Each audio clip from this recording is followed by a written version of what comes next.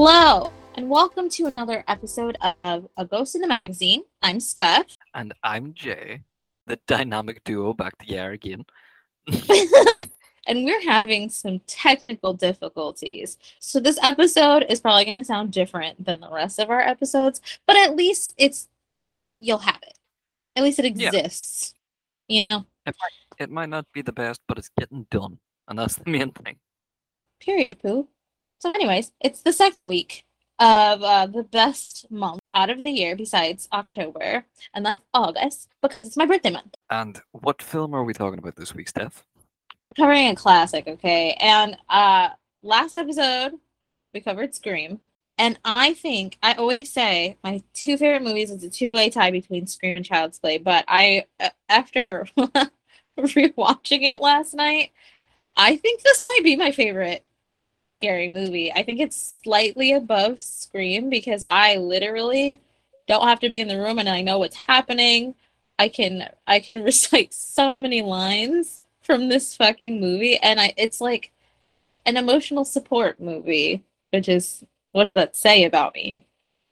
It is really good. It's one of them classics. I do have few issues with it that I will bring up later on. Nothing bad, nothing bad. It's like this could have been better. Sure, but for the time it came out, like, and it's Don't still please okay. start. That might not be No, relevant to no, whatever you're gonna say. no. Only because Parker has done this with me recently. Has pointed out that I say, okay, but it was the 80s, or okay, but it was the 60s. I just feel like it's valid because there were movies that came It, out after. it's perfectly valid until Parker pointed out to me that they were like, okay, so like, oh, it was only Germany in the 40s. You had to be there, and I was No, like, that's not fair nah, that's not what we're doing. That's not what we mean when we said that. We're talking about the at technical all. limitations. We're not talking about the Nazis. I don't think Parker would say that to me, though, in Not this to you, case. no. But then again, Parker fancies you. He doesn't fancy me. Well, I mean, oh, sorry, I was gonna roast you. Yeah, we're not talking about that right now. We are Oh, talking about the fact that I have had so many insults about being ginger throughout my life, and then fucking Chucky comes on the scene, and suddenly, listen, I I think your ginger hair is cool. it's not as bad as Chucky's. You have to give me that. Like my All hairline right, is much better than Chucky's is. much better. In all stages of his Chuckiness, because Chucky does change throughout the years. He changes quite a bit, but he always, he's able to stay uniquely Chucky until we get to the like reboot. But we don't have to talk about that. We covered it very briefly. Oh No, my god! I've just realized Chucky's a redhead, and Bride of Chucky is blonde and small and angry. It's me and Parker. yeah, but have you murdered anybody lately? I The fact don't that there was a recall. pause. Okay, well, that's something that you can think about while I start talking about the movie. And hopefully the answer is no, because that's illegal even in Ireland. So, Charles Lee Ray. That's Chucky's government name, if you didn't know. He's also known as the Lakeshore Strangler, which I think is interesting because, well, and I He can't only say he doesn't really strangle bitches, but he he only did. strangles He did. one person in this film, and he feels Sure, at but it. he has much smaller hands and body But he to still has strangle a that. grown ass man. Like, I mean, if he can drive a knife, if he can use a plastic hammer to hit someone in the head and push them out a window in the same swing. Mm-hmm. Yeah, we're gonna talk about logistics here because that is something that I have an issue with. Um, but so Charles Lee Ray is being chased at the beginning of this movie by hot detective Norris, who's Chris Sarandon, and I love everything he's in ever. I don't care what anybody says. Don't at Okay, me, but I Jay. kept every time I saw him, I was like, this is the creepy fucking psychiatrist that kept Lecter locked up. Like it's the same hairstyle, same No, clothes. don't say that to me. It's not right because he's Jerry Dandridge from Fright Night only, and also Jack Skellington only. Okay. Only. Okay, only. Not Oh Dr. Chilton. no, that's disrespectful. If it wasn't just me and you on this episode, I would send you to the corner because that's so rude. But but it's only us, and we do fight whenever we're left to our own devices. I'm not thinking about this. I'm right. I'm waiting for our Sage meetup where we can get one of those like XXL t-shirts that says our get along shirt and then just force it down. Oh my gosh. If one existed, Elle would make us wear it. She would. Hands down. You know who else can't get along all the time? Charles Lee Ray and Detective Mike Norris. Okay. So there's like a shootout. Norris is like, I'm gonna get you, and Eddie Caputo is the getaway driver, and he abandons Charles Lee Ray, and so obviously that pisses him off. So, they're on the corner of Wabash and Van Buren, and there's a toy store, and so Chucky breaks in there. Okay, this movie gets so ridiculous. It's hilarious. So he breaks in there, and then he remembers, oh fuck, I know voodoo is shit. So like first he gets shot. First, he has to give the cop a monologue where he's like, "I'm gonna get you and your little dog too," and then he's like, "I'm dying." He literally asks, "No matter what, like we heard you, bitch. We get it. It's revenge. We get it." So, it gets very dramatic. He's dying. There are dolls everywhere. Norris is trying to find him. So he pulls out a good guy doll, which is creepy as fuck. I don't know why kids would ever want those. And then he starts summoning the mighty Damballa. And Damballa is manifests in the form of storm clouds and lightning. And he does the chant. This is what I want to talk about. Correct me if I'm wrong. Does he speak French at some point? Yes, some of it is French. Yeah, some of it is French. So it's like New Orleans voodoo. But lazy writing. It's so lazy. Okay, so I looked up the chant because I think it's really fucking funny, and I know that throughout the movies, it's slightly different what he says, and so like it's a little different when he's trying to put his soul in a human body and whatever, and then in Bride of Chucky when they have the amulet of Damballa, it's a little bit different. And the reason why I looked it up is because I heard some things. I definitely heard French. I also heard him say Santeria, and that's not voodoo. They're both closed practices, and they're different. So it's basically like speak gobbledygook, but in a language people recognize and think is a little bit mystic. Yes, and it's gross because, like, obviously I love the franchise, but like their actual practices that people hold sacred, and Damballa is a deity that represents death from what I understand, but it's not an inherently malicious deity, just like you say, oh, white magic, black magic, whatever, like whatever your intent is. Obviously his intent is to be disgusting and do crimes. So he puts himself into this doll and then shit hits the fucking fan because he's in a doll. It's a last-ditch attempt in his mind because he doesn't know if this is going to work or not. This comes up later in the film as well. Yeah. He's like, might as well. I'm fucking dying. I might as well just try it. I have issues with later in the film, but we can talk about this in a wee while. Don't worry, we'll get there quickly. Because the plot is very simple, okay? Karen is a single mom with the cutest little boy in the freaking world, Andy Barclay. 10 times better than Danny Torrance, who was the last child we had on the podcast. It was also the last episode me and you recorded together. And also, like, Karen, single mom, works at a counter in works at a counter or a jewelry counter in a department store. Yes. Did you see her apartment? Like, I know it's Chicago in the 80s. I did. But, like, yeah, there's no fucking way. Well. Sister's doing well for herself. There's no way. It must be a commission thing. She's very sweet. She probably sells like high-priced fragrances and gets good commission. She's probably a people person. I love her so much in this movie. Kim Hicks is perfect. I think she's Seventh Heaven Mom. Is that what she's from? Seventh this Heaven, that Yeah, it's a show. I'm pretty sure she plays the mom in that, but look, I don't know her from anything else the except for the this only movie.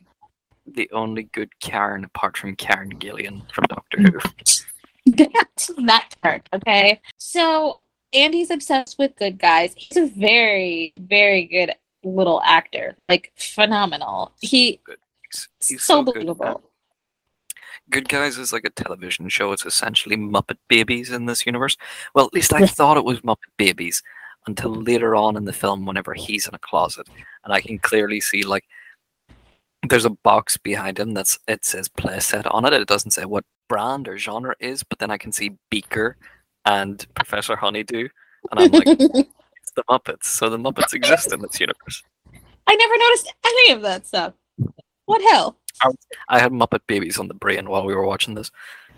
Okay, so they have a very sweet dynamic between them, and it opens up. It's Andy's birthday, and he wants a good guy doll because why not? It talks, and children aren't afraid of that for some reason. Which, pause. Funny story about this being my favorite movie.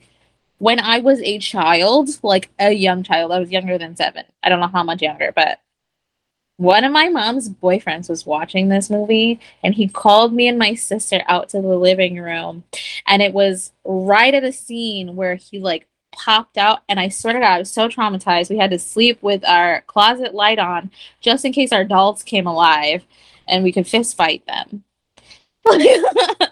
Traumatizing. Like, I will kill you, you little plastic bitch. And you have to imagine, or you have to think about how much this film was inspired by the story of like Robert the Doll, or Yeah. Oh, we don't say his name. oh, sorry, Bob There we go. and Annabelle, because I know this film this film series started out as it was supposed to be like a comment about capitalism before it became horror, but like it's that uncanny valley with them as well. The fact that they look just enough like us, but nowhere near.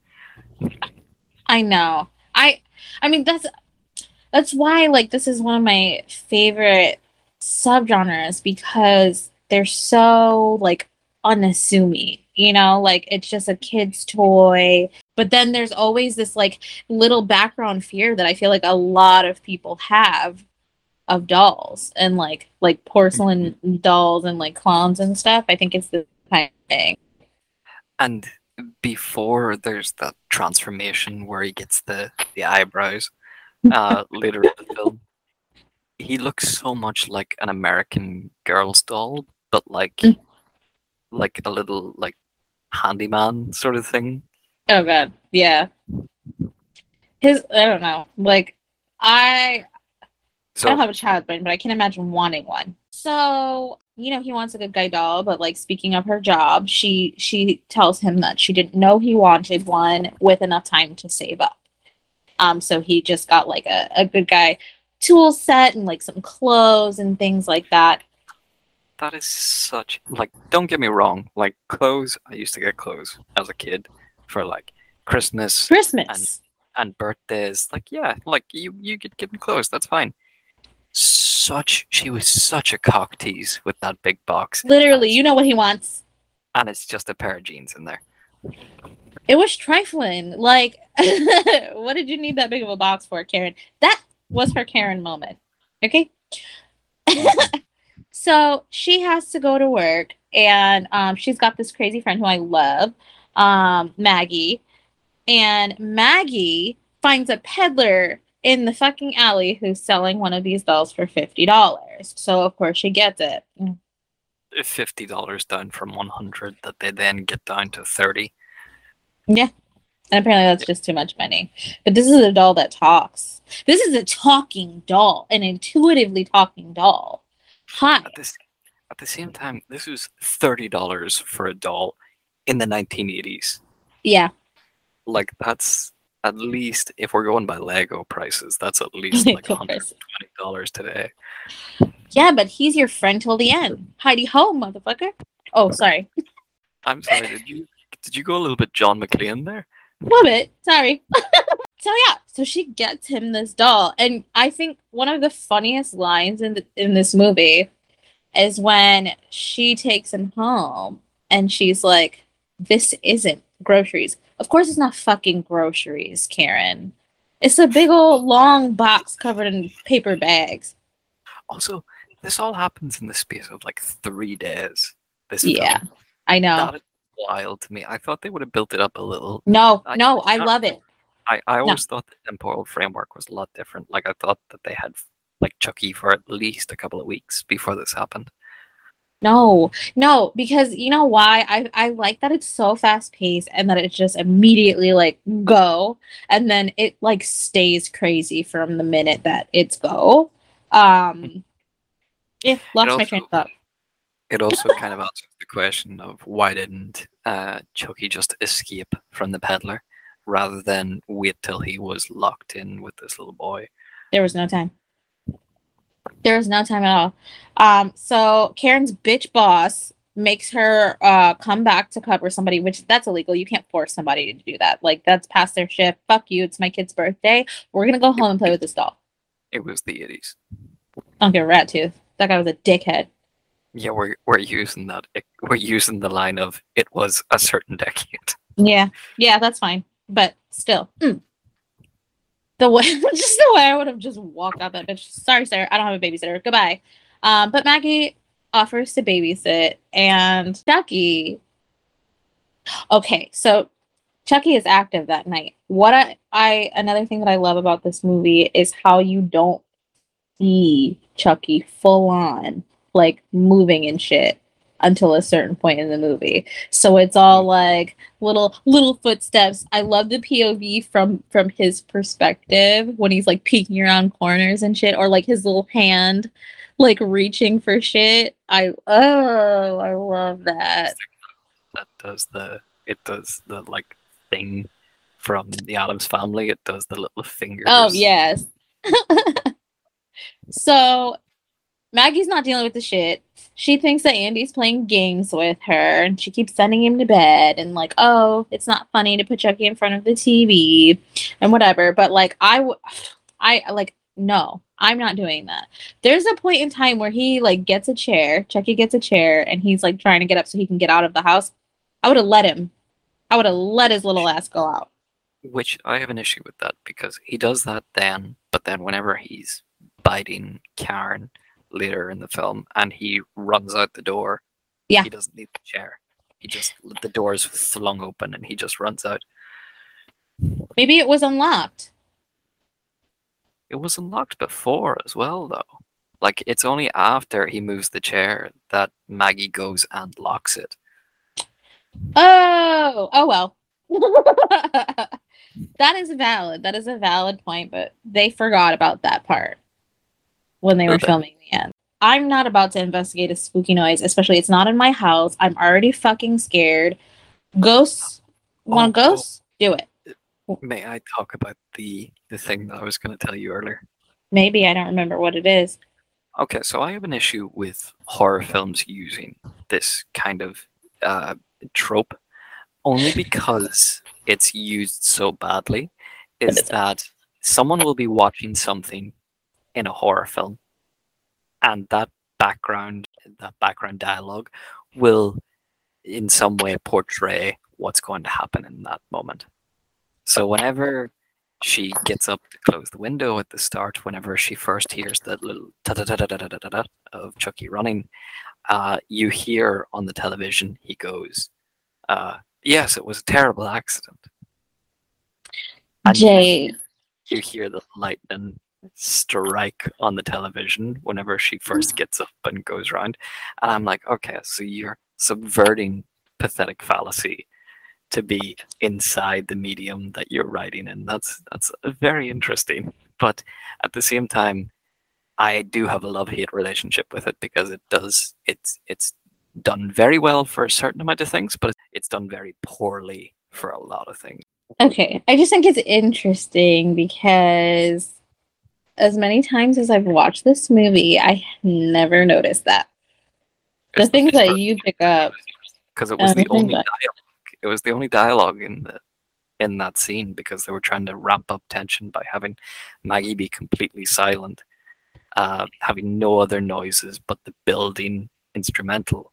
So it was the only dialogue in that scene is someone on the television saying, "Yes, that the accident was terrible," and then it sort of peters out, so you can kind of hear that it's supposed to be speech, but it's not. I have ADHD, so I don't catch anything. I don't catch everything.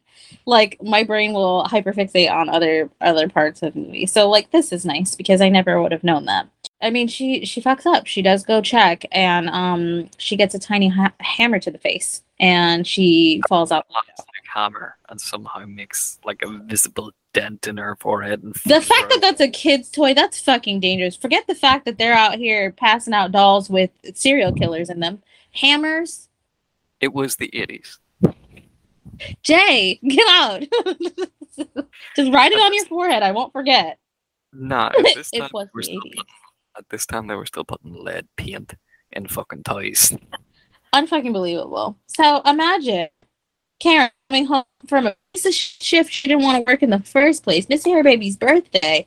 And she comes home and her best friend is murdered. Her kid is, should be traumatized. And, Detective Norris is like, look, there's little footprints in the flower. And Karen freaks out. But I mean, honestly, in all honesty, I would be like, oh, that's very weird that there are little footsteps in flour on my counter. And the fact that he says he checked every shoe in the guy's closet, but didn't check the slippers that he was wearing. Seriously, my guy? Who trained you, Norris? So Karen is, she's grieving. She's hyper aggressive with Norris and like kicks all the fucking cops out because they're grilling Andy, and he's a just turned 6-year-old. And she just can't fucking take it. And he's like, I know who was on the counter. Jackie. And that's when the madness begins. If your kid tells you that the doll they just got, the one that talks, is walking around and talking to him and shit, I would throw it away. Fuck the $30 I spent on it. We're not doing that. Someone just got murdered. I'm not playing any motherfucking games here. The fact that she lets him bring it to bed with him afterwards. No, it's going straight in the fucking trash. After you've heard him whispering to this doll, and you've heard him say, "Oh, the doll told me that she was a bitch and she got what she deserved," you get rid of that doll. I do not care. Like, you just throw it out the window or something. Seriously, because literally, she, not to be disrespectful, but she's asking for it at this point. The next day, she takes him to school. I'm just saying, like, you don't ask any. I get, like, suspend your disbelief for a second. There's a murder here. You know what I mean? Another little goof I noticed that Amazon did not tell me about whenever I was watching this film is that the windows broke. It's the middle of winter. Yeah. Their apartment's going to be freezing. They should have Yes. the fire going 24/7, or there They should do. be at least wind in the background. No, Oh. 'cause she lights it later. You remember? Yeah, She you're comes right. in and Matches. lights it. Also, again, her apartment, amazing for a single mom. Karen can't afford it. So speaking of the quickness of this movie, literally the next day she takes Andy to school, and Chuck says, "No, we're not going to elementary school. We're going to find Eddie Caputo, and I'm gonna light his ass up." Literally. So tiny Andy Barkley with his big fucking tail that's the same size as him, like on a city bus, just going to a fucking on a train. on a train, and just with his little pom pom on his hat, just bopping around like going to Eddie How did you Caputo's house. How did you get on the train? I get money. I don't know. It just boggles me. I know that Chucky didn't die with money, but like he died and slipped some money into his Chucky overalls. And so that's for you, buddy. You need it. At the same time, like, who let a 6-year-old buy a train ticket for himself? That should not. Well, it was the 80s. Well, I want to say that, but like, even then, like, I feel like that's not right. someone's gonna come over and say, "Where's your mommy?" Have you lost your mommy? Because and I don't mean this in a bad way, but it was the 80s, and he is a little white child. Yeah, they should be concerned. And he is 6, but he's so tiny. Like he's very, very small for a 6-year-old. Like his little snowsuit swallowed him alive. Him and Danny Torrance have the same haircut. It They suits do. him better. It suits him better. Yeah, well, stop shitting on Danny Torrance. He didn't do anything to you. So anyway, they get to Eddie Caputo's house, and Andy's like, hold on, I gotta take a tinky. And Chucky's like, fuck that. And he goes inside and he turns on the gas and spooks Eddie Caputo into literally exploding himself. I love that long tracking shot of like all the counter appliances, and it's just the same 3 rats running behind the whole thing. That house looks like it should be like a terrace house. Like it had originally houses built on either side that have been knocked down. The 2005 Willy Wonka film. And That movie doesn't exist. Okay, it doesn't exist. No, but do you remember at the end of it, they go to see Christopher Lee, who's a fucking dentist, and there's this terraced house just in the middle of nowhere. No, I don't remember because it doesn't exist. Yeah, okay, it doesn't exist. It also made me think of the Shrieking Shack, but we're not talking about Harry Potter anymore because fuck J.K. Rowling. That one exists. But yes, it was very much giving Shrieking Shack. That one exists, but it was discovered in like a chest in the desert, and we don't know who the author was. So in this mixed scuffle, obviously the cops get involved because a fucking house exploded and a criminal died. An accomplice to the notorious Lakeshore Strangler. So the cops get Andy and they call Karen down there. Andy's full blown. Karen doesn't know it has anything to do with Andy because she hasn't picked him up from school yet. They go in and listen, he's talking about Chucky. He's telling them the truth, and they don't believe him. Of course they don't believe him. Like, it's a doll. They're grown-ups. How can you... This is the first movie I watched where I was like, I want to watch a movie about how they handle the situation afterwards. Like, when the rest of the cops show up and they have to explain that a doll tried to murder them all. The way I'm viewing it is like, it was the 80s. There was plenty of crooked cops on the force, especially in Chicago. This is gonna slip away. Well, Karen does get, like, institutionalized or something. Like, that comes up in Child's Play 3 or 2, because he has to be put into foster care. And then in Child's Play 3, he's in military school, because his mom was crazy and believes in killer dolls. Like a psychopath. So there's a doctor who is evaluating Andy, and he's like, you need to let him come with us for a couple of days. And the place where so then Andy freaks out, and he's like, Chucky, did you hear that? They're going to take me away if you don't say something.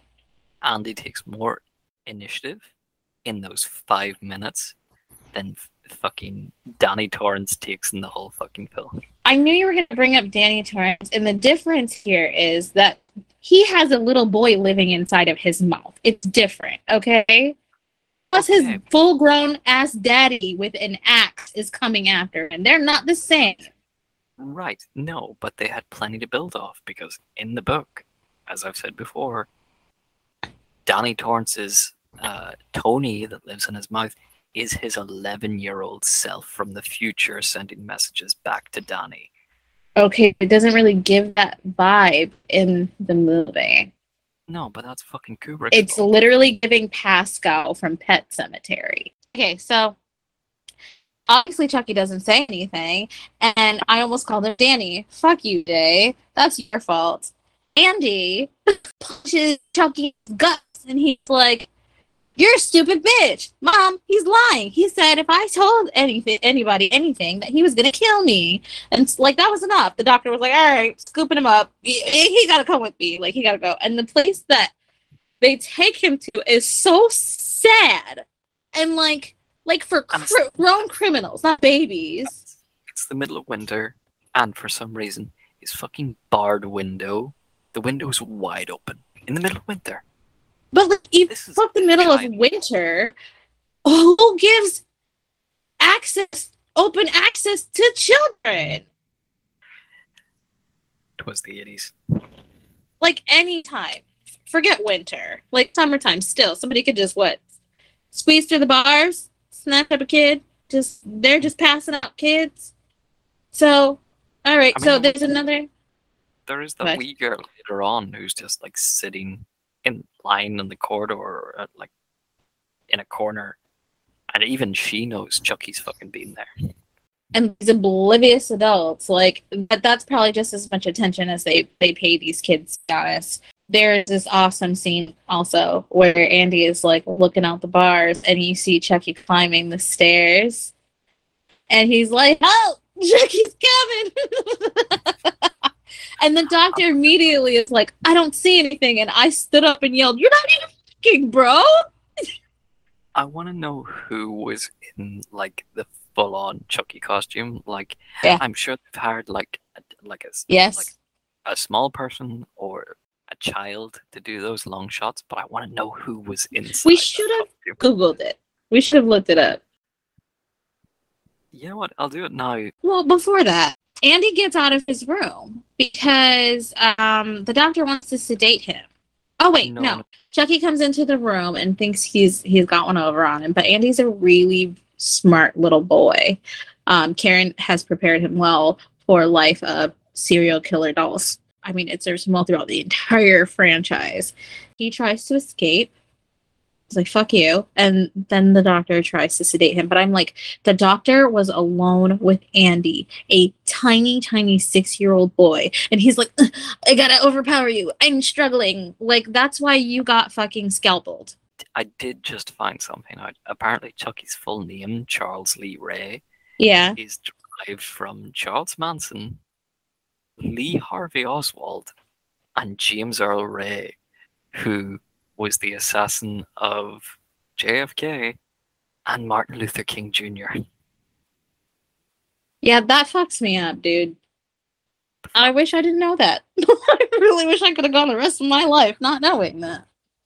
Of all the dudes to pick? Well, assholes. Yeah, Charlie Manson, serial killer. Yes, I know. Two deranged assassins. The fuck? Okay, so Karen brings Chucky home, and then oh my god, threatens him. Wait, please wait. This is my all-time favorite scene in this movie. This scene makes the entire movie for me, okay? Because she freaked out a little bit, okay? And she was like, "Talk to me." And then he's like, "Hi, I'm Chucky, I'm your friend." And she's like, "Oh." And then she finds out there's no fucking batteries in his back. So she goes to open him up, and the way his head flips around, and she screams and drop him in that dramatic roll under the couch. And I'm like, ooh, it gets me every time. So she takes a little peek. She drops him, and then he does a combat roll under the couch, and she's just like, "That's normal." No, she was peeing her pants at that point.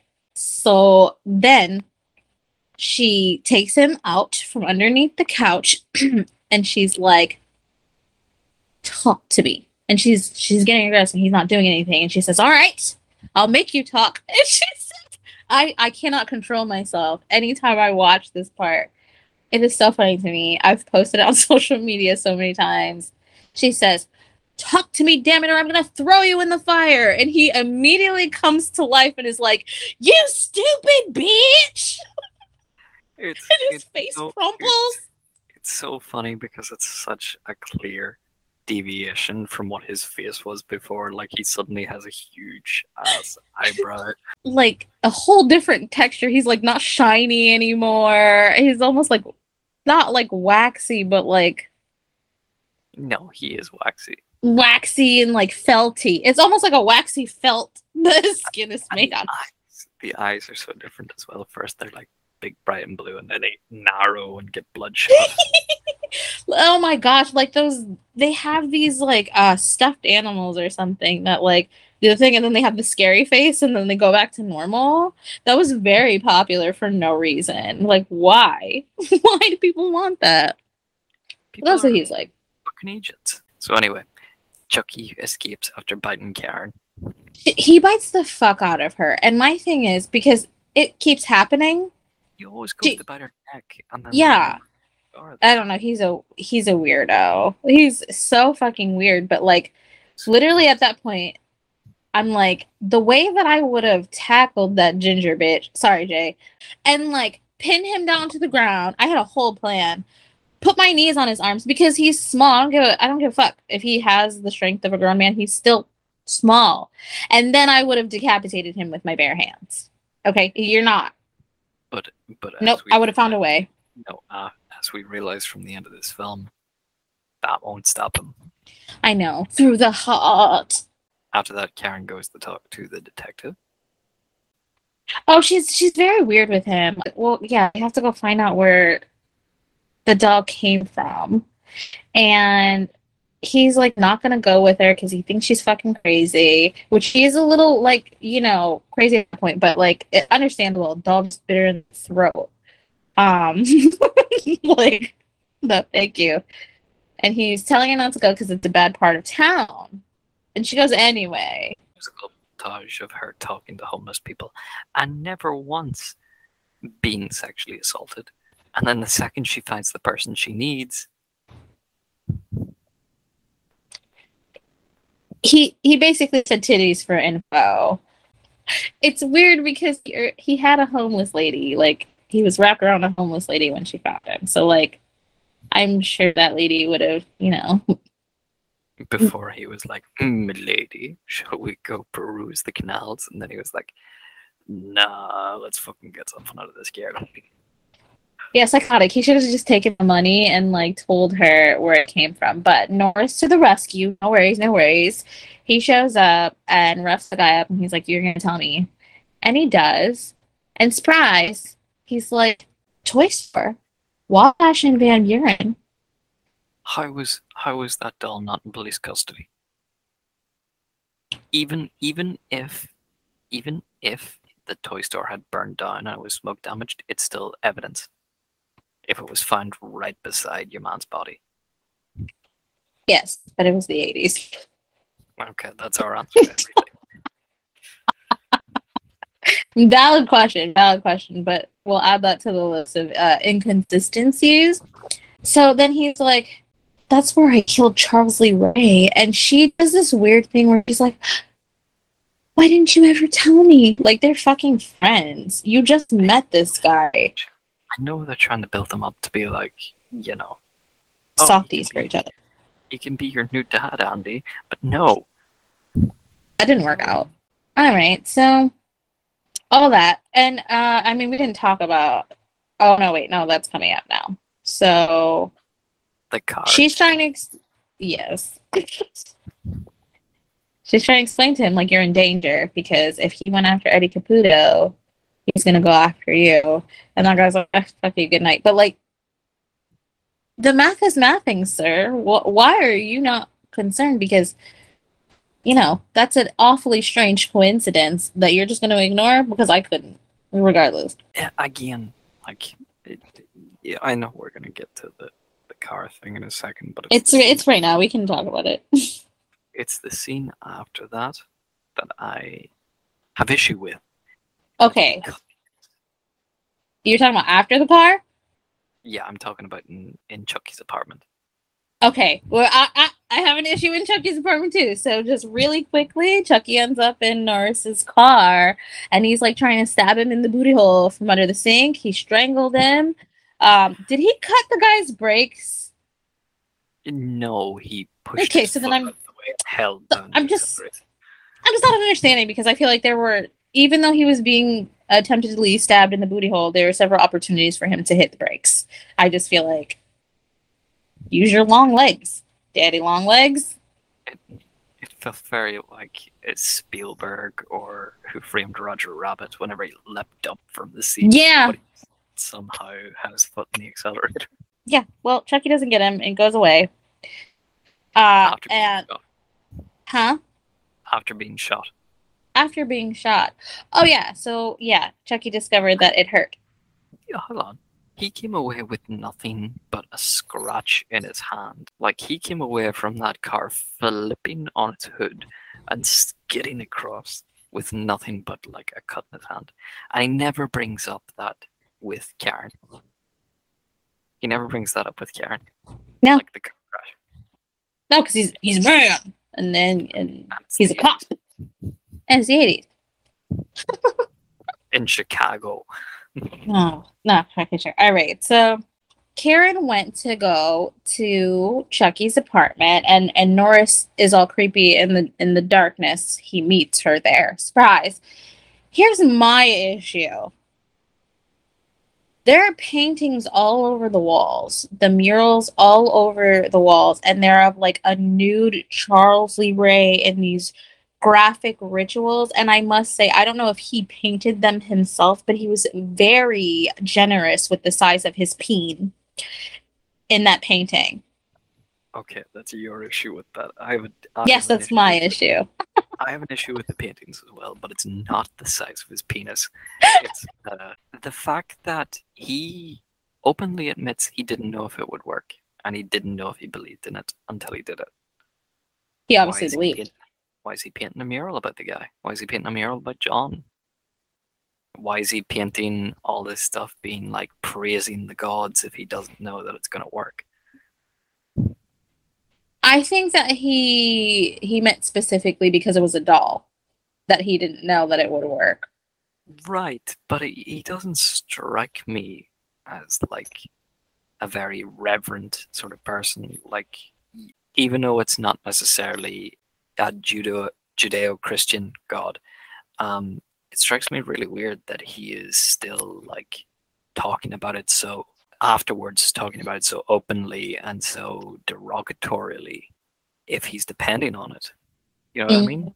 Yeah, but my thing with him is that he has an ego bigger than these deities, and he speaks about them in this way as they're like tools to him, a means to something that he wants. I don't think that he respects them at all, only for what they can do for him. Right. So like, he doesn't respect them at all. He just uses them. Yeah. And this is probably me nitpicking because we've seen so many films where like these gods or the higher figures have taken their revenge on people who have used, like Pinhead's lot. Like, okay, Cenobites. Cenobites, yes. So they're taking people who would abuse their power and making them suffer instead. I don't understand how Chucky gets away with it, though. Like how he gets away without like divine retribution. Yeah, especially considering that he straight up murders the doctor. Dr. Death. Dr. John? He's Dr. Death. Oh, Dr. If you pause it right in that moment, you'll meet Dr. Death. Okay, so like he kills Dr. John or Dr. Death with his own shit. Like, I'm sorry, if you are so high up in that religious circle, you are not going to look at a toy and be fooled by a voodoo doll.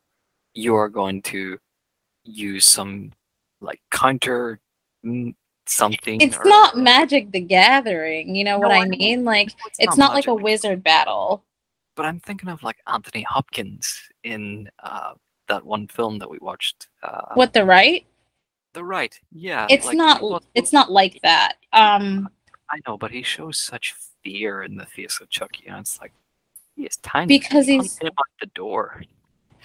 That's how I feel. But the reason why he's looking at Chucky like that, you know how he says that like you're an abomination, it's because he's so offended by the affront he's putting on. Like, that is not what we do, that's not what any of this is for. And he's literally like horrified, and the massive like repercussions of something like that. And he's also probably taking accountability and like, I'm the one who showed Chucky how to do this, like, right. This is my fucking fault, and having to deal with that. But not all deities take action in that way. at all, especially on this side of the spectrum. And also, if you really think about it, Chucky does get divine retribution. Look at his entire existence as a doll. He does. It's just the naivety of Dr. Death that throws me off. Like the fact He's just a human. He's just a human, you know? Humans only have the one lifetime to learn everything about what they want to learn. And we don't really know, you no, that's know? fine. It's just I am not sure in the 1980s.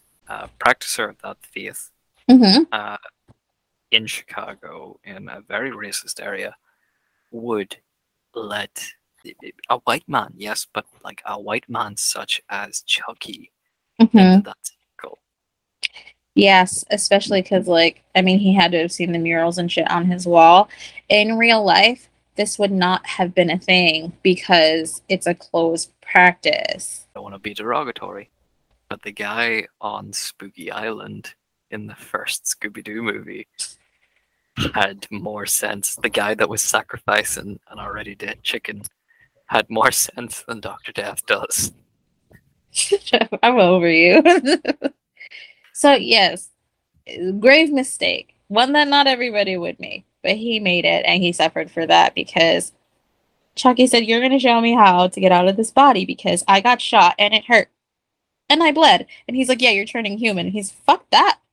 I don't want to be human in a little body because then people can like fuck him up." And progressively throughout the rest of the film, he does begin to look more like the human Chucky. Like he starts to get a unibrow. Yeah, it's gross. Lose his hairline. Like it starts to go further back and back. It's interesting. At one point, actually, they did plan to have Chucky grow like stubble to make him look more human. I digress. After this point, he goes after Andy. I think it's stupid, respectfully, Dr. Death. I think it's stupid that to get out of that body, he has to transfer his soul into the first person that he revealed. That's fucking stupid. And of course. Because he says that he's an abomination being inside that body. Okay. Yeah. So Jump into anybody. it's been done before. So he's not an abomination. There's a track record of this. No, he is an abomination. Yes, he's an abomination, but him saying you're an abomination and then saying, "Oh, I know offhand how this happened, how you fix it," clearly says to me this guy is like it's happened before, or at least it's a common enough occurrence that he knows the immediate fix to it. I was literally like, how the fuck does he know? And also, I would have lied because obviously he's going to kill you anyway. I would have just lied. And then boom, he's dead. Like with your last act, I would just assume he's going to kill me anyway. You know what I mean? How can you trust a serial killer doll? I love that whenever you twist the leg and you see the actual appendage like twist in a different way. It was much like Stranger Things season 4. We don't talk about Stranger Things in this podcast purely because I don't like Stranger Things because it gives off too much of a Steven Spielberg in the 80s vibe, like E.T. and Jurassic Park. I love that. That's what the people like. You like it. I don't. It feels so cheesy to me, and I'm not in the mood for it. You're missing out, but we're digressing. We're digressing. Yeah. This is for you and Parker's Stranger Things podcast. I can't wait. So, anyways, he goes after Andy. Andy escapes the asylum after your man's been shocked to death with the electroshock stuff, but like his face blacks up so quickly, and I'm not sure that's how that works. And the blood, just that. The blood I can buy. The blackening of but with the blackface, this isn't a fucking oven. I don't know what it's like to get electroshocked to death. I don't know. Loved him getting electroshocked to death though. Yes, he gets out, and Nurse asks Karen, "Where would he go?" Yes, he's a smart little boy. I don't know how the fuck he knew where he was in relation to the asylum. American cities are all made around the same sort of grid. Like they're all straight lines. There's no like, oh, you need to go down this one wee alleyway and then you turn left. If you turn right, if you see the chicken, you've gone too far. You know, that's not what American cities are like. Not the chicken. I don't know. I had a horrible sense of direction until I was an adult and had to drive myself places. So I would not. As a 6-year-old, no way. But he's smart. So he gets in there. He's got his little bat. Chucky comes down the freaking chimney. And I love that scene where he comes down the chimney yes. and the second he hits the ground, the knees bend and he like bounces up. Like I want to know who was in that suit. Hell yeah. And then he kicks the little thing down.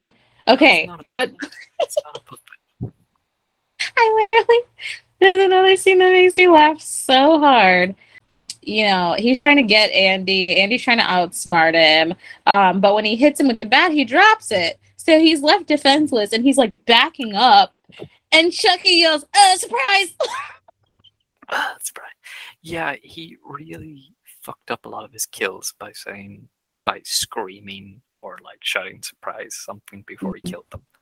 Literally. Like and I'm like, dude. If James Bond taught us nothing, it's you say the clever quip after you've killed the person. I don't think that academia was Charles, like strong suit. So I'm sorry, are you calling fucking James Bond academia? I don't think he's smart. Okay, that's just the thing, and that's why he yelled, "Surprise!" Andy bad. It just kind of ends because Norris and Karen get home, and then they're screaming all over the apartment. They know, Karen knows they have to get him in the heart, and they're still doing everything except shooting him in the heart. She has terrible aim. I know that Norris got cut, but like, use the gun. About the best Andy line in the whole film. Yeah. But Andy, I'm your friend to the end. He says, "This is the end, friend." I'm like, yeah! He says, "This is," and then his face like got all like angry, and he goes, "Friend." Yeah. So, but then his like little pieces, they kind of stay animated. Like you have to really kill Chucky, and then you don't really kill Chucky, and I don't understand how that works at all. Because they definitely got him in the heart. There was like blood on the walls. And then Mike's friend, his cop friend. Jack, yeah. I love that you know his name because I don't. And they don't touch anything. I only know his name because I looked it up to find out because I was like, this guy's my favorite character. He is the funniest motherfucker because he's like the majority of the time he's the only one making sense. He's like the doll. Yeah, like we get it. What are you talking about? You know, he's like the most rational one of them all. It's not that they're irrational though. The doll really is alive trying to kill him. I know that, but like, if we didn't know that Chucky was actually alive, who would you trust more, Jack or Karen or? You're asking me. Even after he gets choked out by Chucky's corpse and he throws him in the corner and he dies, and Mike turns to him and it was like, "Do you believe me now?" Jack's like, "Yeah." Like, what the fuck do you take me for? Like, I trust what my eyes see. He said, "But who's gonna believe me?" And that's where I'm like, "You're right. I want to see what you told your cop friends. I want to know how you spun this, bro. Like, I want to know what you did with the charred doll pieces. And like, did you test the blood on the walls for Charles E. Ray's blood? You know, like his DNA is on file." I did. Well, it was the 80s. And considering that the toy shop burned down, I imagine Charles E. Ray see him fade twice. Okay. But that's pretty much the whole film. But I want to ask you one question. Mm-hmm. What was your favorite either kill or attempted murder in this film? Like, what plan of Chucky's was your favorite to kill someone? Honestly, with all due respect to Chucky, I feel like all of his kills were pretty weak in this movie. I think some of my favorites are in other movies. Like, I get that, but I mean, like in this film, it was like some of them are comedic, some of them aren't, some of them are clever, some of them aren't. What is your like? What would you say out of this film's kills or almost kills is your favorite? I'm gonna have to go with I know it's not technically an attempt to kill because he left, but like when he attacked the fuck out of Karen. Bitter. Yeah. Yes, because he bit her so deep, and then she went to show Norris like, look, and he's like, oh my god, what happened? And she's like, Chucky bit me, and he's like, fuck off, lady. Because mine is whenever he tried to stab Mike in the balls through the car seat. Oh, he almost ruined him. Yeah, You don't just chop a man in the balls. That's an attempted murder, and it's so funny because it's built up to be like this genuinely scary, but it's so funny out of context. It's like he's like, "Whoa!" and leaps out of the seat. It's very goofy. Oh, yes. Another shining thing is that there's a reference in this film to The Shining, is whenever Chucky's stabbing through the bathroom door. Oh yeah. Yeah, trying to stab Karen in the face. You know that he does that. He does that in another Chucky movie. It's either Chucky or Chucky. I think it's Seed of Chucky because he's chopping down the door and he sticks his face in and he looks around and he's like, I can't think of a thing to say. Love it, love it. See, this was back whenever they were trying to start a franchise, and then they got ridiculous with it later. That's fun. That's when it became that's honestly when it just became like my favorite thing ever because I'm like, it's so fucking funny. It's a parody of itself. Mm-hmm. Yeah, no, it really is. And it just gets more and more ridiculous. But then when they get to like Curse and Cult, it starts to like try to turn it back around to be serious. And I'm like, don't do that. Don't do me like that. I've stuck with you this whole time. Curse was kind of cool. Keep it campy. Yeah. But then he was like real serious, and that's when you remember that he's like a fucking criminal and like a murderer and stalker. So that was Child's Play. Next week is Constantine. Can't wait. I love Keanu. Keanu X Demons. It's all good. So you can find this podcast on the internet at ghostmagazine.site. You can follow the magazine on Twitter at GITM Podcast. And you can follow me on Twitter at WitchXPudding. You can follow me at Atlas_Snow. Okay, bye.